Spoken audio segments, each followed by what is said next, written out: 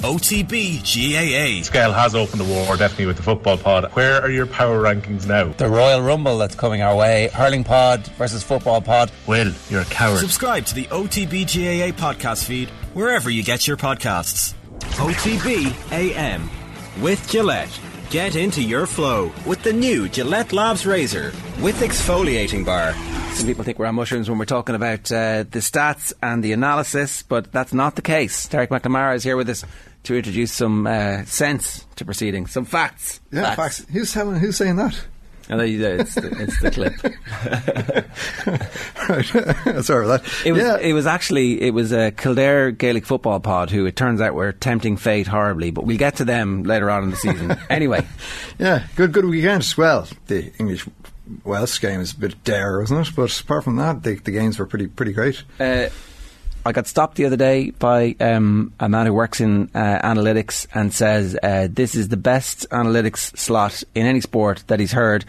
And at the same time, one of my mates was like, "That's bullshit! I can't believe you're doing that." Yeah. So it's so funny because I was going to say this, but my mom rang me there last week and she was like, "No, I didn't like last week's one. It's too technical." I was like, all right. Thanks, which is fair enough, you know. Good feedback, you know, bad feedback. And I suppose, look, that is exactly what my job is, right? Like it's trying to make the game digestible and understandable. Whether you're, my mom's only 29, obviously, but if you're at that age, and then also you've also got the people that are heavily involved in this sport, the guys that are the coaches, the analysts, the old guard, the people who've been there for forever, who would look at this stuff and say, it's not for me. It's too data driven. But I suppose it's my job to try and to help and improve and help those guys understand that, look, there's too much happening in the game for one person to look at the game. And I suppose the other side of it is that the coaches that are at the top, they are able to do this to a certain extent, but they don't have any ammunition that we can bring to those coaches, to those people involved in these teams, to help them understand. Okay, well, we can now measure something in a way that we've never measured something before, so that we can actually make small improvements in our team, whether you're at the top of the league or you're at the bottom of the league.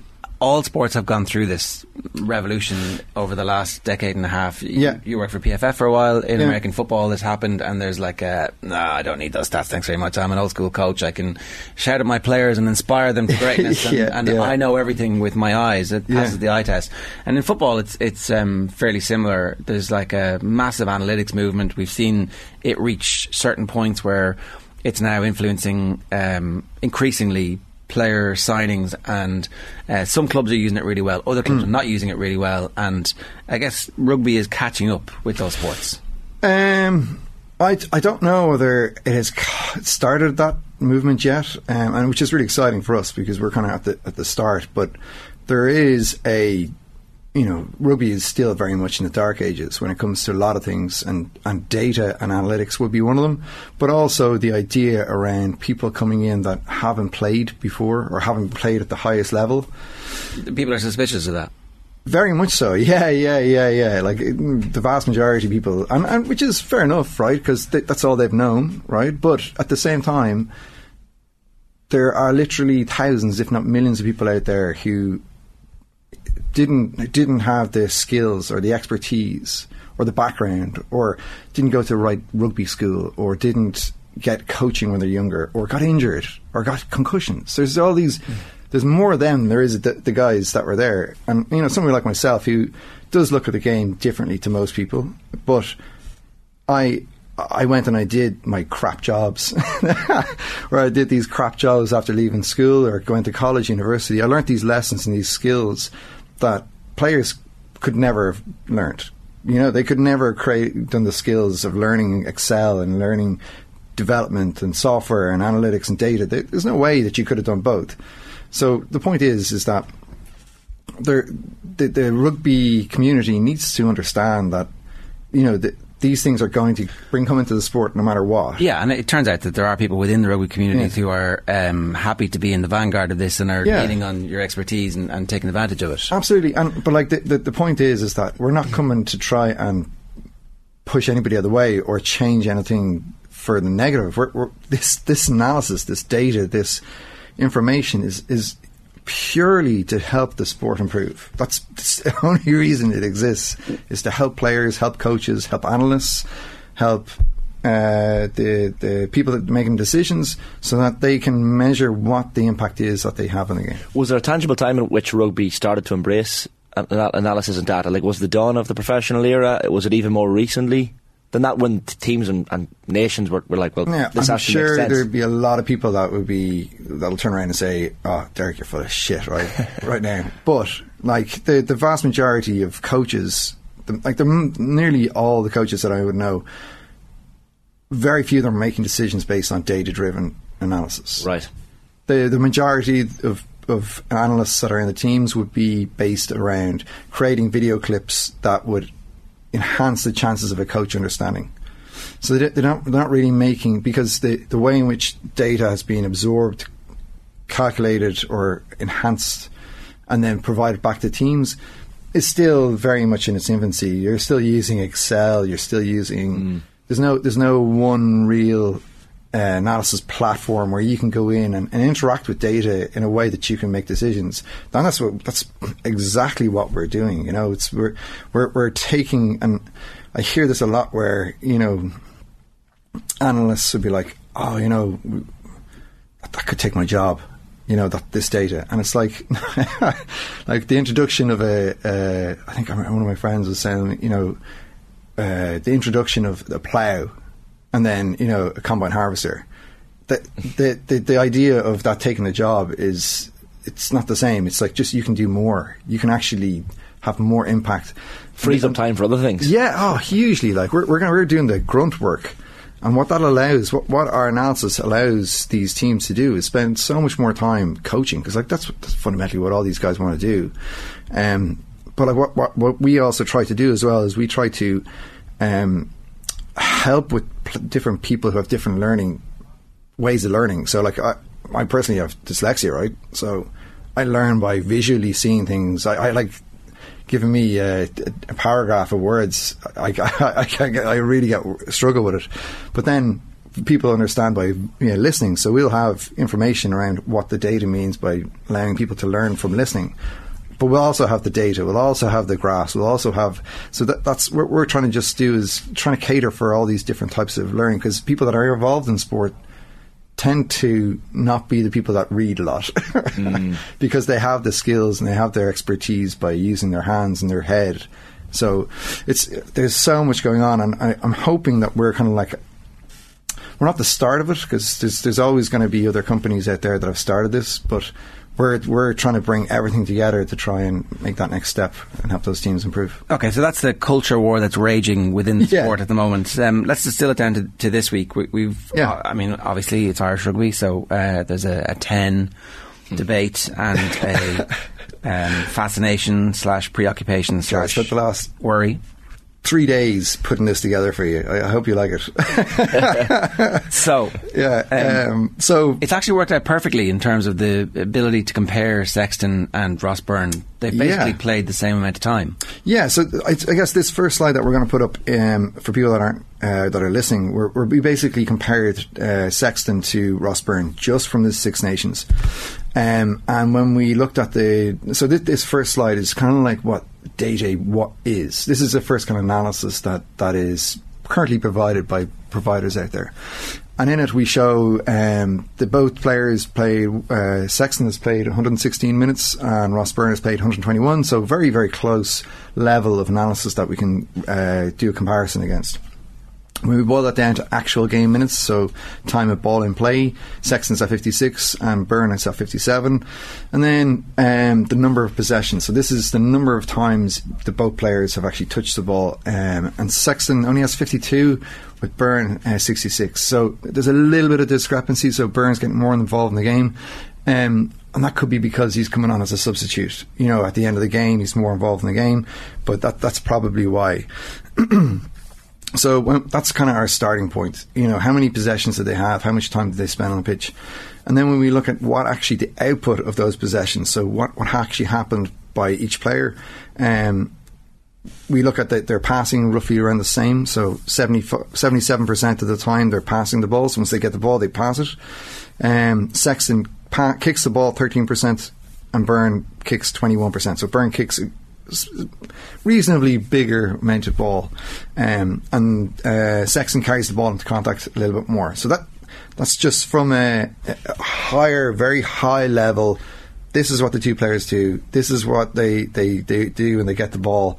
And this is the current state of which analysis exists. Okay, that's the type of stuff you're getting on your TV coverage. Yeah. The next layer down. Yeah. So then basically what we do is we take all the information from the games, okay, and we say, okay, well, who's the best? And when we look at the passing grade, so we want to just primarily look at the passing, for instance. Sexton comes out as number 1 in passing, and that's because he's the most accurate. Number 1 in the tournament. In the tournament, yeah. So this isn't just versus number 1 versus Ross Byrne, it's versus all the other out halves. Correct. Yeah, I think there was 13 10s altogether. That we have a minimum threshold of inputs that players need to have. But of these, Sexton comes out, and if 77% of what they do when they get the ball is passing, that's the thing we want to look at primarily. And when Ross Byrne, we take the same amount of information. Ross Byrne comes out at 3rd. He's very close to 4th, but the difference between 1st and 3rd is substantial. Okay, so we're looking at pass left, pass right, accuracy, speed, distance, discrepancies between those three. So there's literally 20 or 30 different aspects that we take into consideration when we look at this passing grade. The passing accuracy is next. Yeah, so Sexton has a passing accuracy of... He's number 1 and Ross Byrne's number 6. Yeah, so we basically grade each pass out of 5, 1 to 5. And Sexton's passing grade is a 4.4, so it's nearly perfect, like basically, and that's the ability to make a pass and hit the player that's coming onto the ball right in front of their hands. Okay, so that's basically the passes out in front. Anything that's a little bit high or low, we give a 4. Anything that's above the head or below the waist is a 3, and 2 is a ball that goes to the ground, and 1 is a turnover. So Sexton's right up there with the 4.4 of accuracy, but Ross Byrne is at a 4.1, which is average. It's right there, ballpark average when it comes to passing as a 10. And what that affects is that kind of affects everything else in Byrne's arsenal, if you want to call it that, because that's what brings him down. That's what he would need. If I was coaching, if I was working with Ross, I'd be saying, you need to learn how far you pass the ball, which is the next one that we're looking at. Average pass distance. Yeah, and the Irish guys are much smaller passing distance than the average. So the average is around a 5.7 metre pass. Ross Byrne is at a 4.5 metre pass, and Sexton's at a 4.8. So the idea here is that we can identify what they're doing, when they're doing it, why they're doing it, and then we can identify how well they're doing these activities. Okay, so the average pass distance, Ireland being 11th and 12th, would suggest that that's by design. Yeah. So we wouldn't weight that heavily towards the grade. Okay. So, but it is part of the actual overall grade. We do take it into consideration. Okay, and the first receiver depth is the last one on the passing stats here. Yeah. Sexton's 3 and Ross Byrne's 1. Yeah, so from the distance, so the average depth of receiver for a 10 is 5.7 metres from the game line. Ross Byrne is hitting that game line at a 4.5 and Sexton at 4.8. So that's, we've heard this quite a lot, that he's able to take the ball to the line quite a lot, which is true to a certain extent. But, what we'll do, we might go into in a second, is it only kind of tells half the story. So that receiver depth is he's doing what he's been asked to do, so he's getting up to the line. The only problem is that he's not coming onto the ball. He can be quite stationary when he gets the ball, compared to Sexton, who also runs onto the ball and is flat and is taking on the receiver or the defenders. So these are subtle enough differences, but quite fundamental when it comes to the output. Yeah, and then so basically the next slide then is basically we kind of pulling all that together. And basically what we're saying here is that this is kind of an overall what both players are doing. So we showed the output to begin with when they get the ball, but this is just showing, you know, where where each player is doing what they're doing, the skill sets on top. But from a quality, so from what their actual players are doing, carrying is another one that Johnny is, you know, he's significantly better than what Ross is doing, as well as the passing. So these two areas are the two main areas as to why it's a significant difference between the two, and you know how whether or not we can put that affects the team as much when it's put in I think we had only 7 of the starting players start last weekend, and we were still able to implement the same game plan. Whether or not these two areas can significantly influence the outcome, is the next question. And okay. I would say that they don't. I would say that we have enough players and leaders in that team to negate this problem. Okay, and if you're, it's funny when you're talking about the passing and the importance of it. When Joe Schmidt came into Leinster, Brian Driscoll told the story that Schmidt said he wants to make Leinster the best passing team in Europe, and they were kind of like, well, what's the big deal about that? But actually, if you think about it, the difference between the accurate pass and the difference between a 5 and a 4 is that the speed.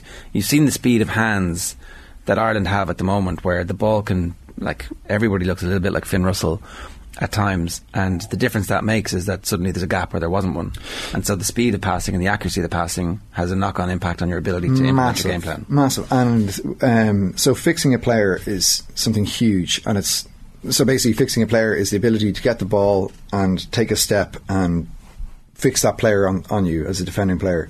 That's what a 5 grade pass is where the ball is able to hit when you pass the ball to a player, it hits the player, and the player is able to then fix the player either left or right. France scored a try at the weekend where Ntamack just took the ball and ran straight, and kept looking straight and passed the ball without looking away, and you're like, oh Jesus, that's pretty impressive. And that's exactly what we look at, and Jimmy O'Brien did it as well against South Africa, where he got the ball running into 22 and fixed the player and put the pass out into the corner to set up the try.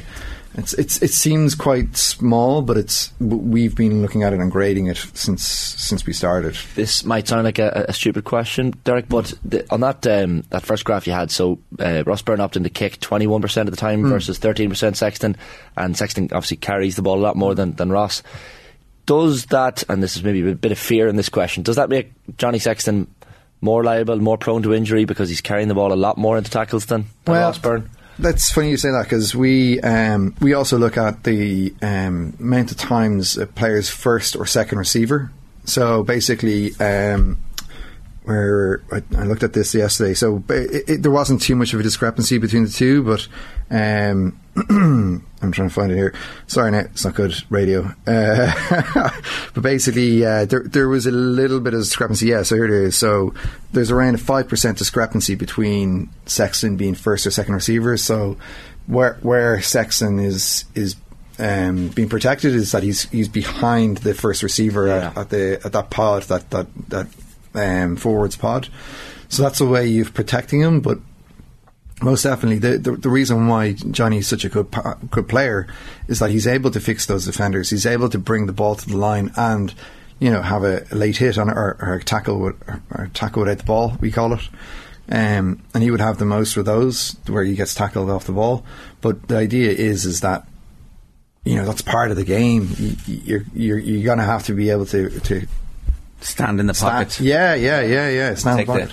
Exactly. Hits, so the last slide that we have is just so when we take all that information, so for just tens, we look at I counted them before I came on. We had 91 separate grades that we grade specifically. We then weight them accordingly based on their skill set. So here we have production is basically who has the most amount of activity in the Six Nations so far. We don't have the Wales-England game or the Scotland-France game in here just yet. But basically we split them by carrying, tackling, passing, kicking and turnovers for the tens. So before the Scotland game at the weekend, Finn Russell was number 1? Yeah, just about with Sexton behind him. But I would imagine this would switch based on this weekend's games. Finn Russell was pretty good to the eye.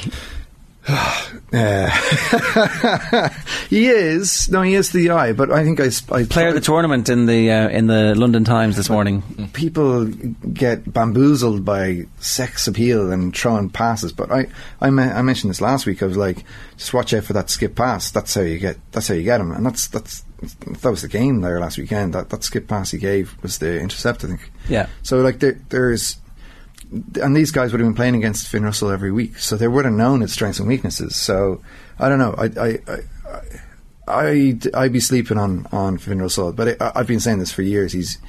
He's very, very hit and miss, and like he's a great, brilliant, amazing player. Don't get me wrong. Notwithstanding that, like he's neck and neck with Sexton after the same, because obviously Sexton didn't play at the weekend either. So because in this analysis he had 2 really good games, but his underlying issue has always been consistency and always, not falling off the game. And when we'll have this game done by next week and we can come back to this and I can show you these numbers again, I would imagine he probably goes down to second or third after this weekend's game. Okay, so just come back to Sexton and come back to Byrne. So when we take all those 96 small bits of information and we weight them in a particular way and we look at all the information, although Sexton and Byrne were quite close to each other in the passing, Byrne skips down to overall 6th. And in the graph, the previous one actually, they looked so on there's tiny little bits in the graph, but actually every point. So there's the graph. The bottom part of the graph is back up on the screen there. It's actually significant. If there's any divergence, it's massively significant because it makes up, as you're saying, 60 odd data points. It takes up there's 93 data points, but behind that there's probably 50,000 points of input. Okay. Do you know what I mean? We're talking about literally. So if there's a small divergence on the graph, that's actually very significant. Yeah. So we're talking about, and that's why we have bits of activity. So and that's why we have the final one there where. So just to read it out: Finn Russell's 1, Sexton's 2, Tommaso Allen's 3, Ntamack is 4, Garbisi's 5, and then Ross Byrne is 6. Sexton scores 70, and Ross Burns is 64.5. So there's a 5.5 point difference there, and as you're pointing out, that represents a significant difference in quality. Yeah. Now this is only over 2 games, and you could say that, but I think the way in which we analyse games, the way in which we enhance the data, enrich the data, and then create this kind of an output. We're taking literally hundreds, if not thousands, of bits of information, calculating them and putting them into these buckets, and then what we do is we weight them based on what each position is doing. So if we were to look at all the players in the Six Nations, we would weight obviously second row much more heavily towards carrying, rucking and tackling than we would to passing, which is what a 10 and a 9 do. So Sexton is clearly still our number 1, but Ross Byrne, the fall off is significant but not as pronounced as we might have feared in the past. Correct. Right. So, and we can somewhat overcome any of the issues at the moment given the strength of the team. And if we were talking to Ross, we would be, a small thing that we can try and work on is just making those smaller, because again we're only talking about a 4 or 5 metre pass. We want to make sure that pass is hitting right in front of the player, and looking at Sexton to emulate or help identify where those passes. Like a modern day Alan Turing, breaking the enigma code of the Six Nations. I love this. But there's so many possibilities and eventualities that it distills it quite nicely into why.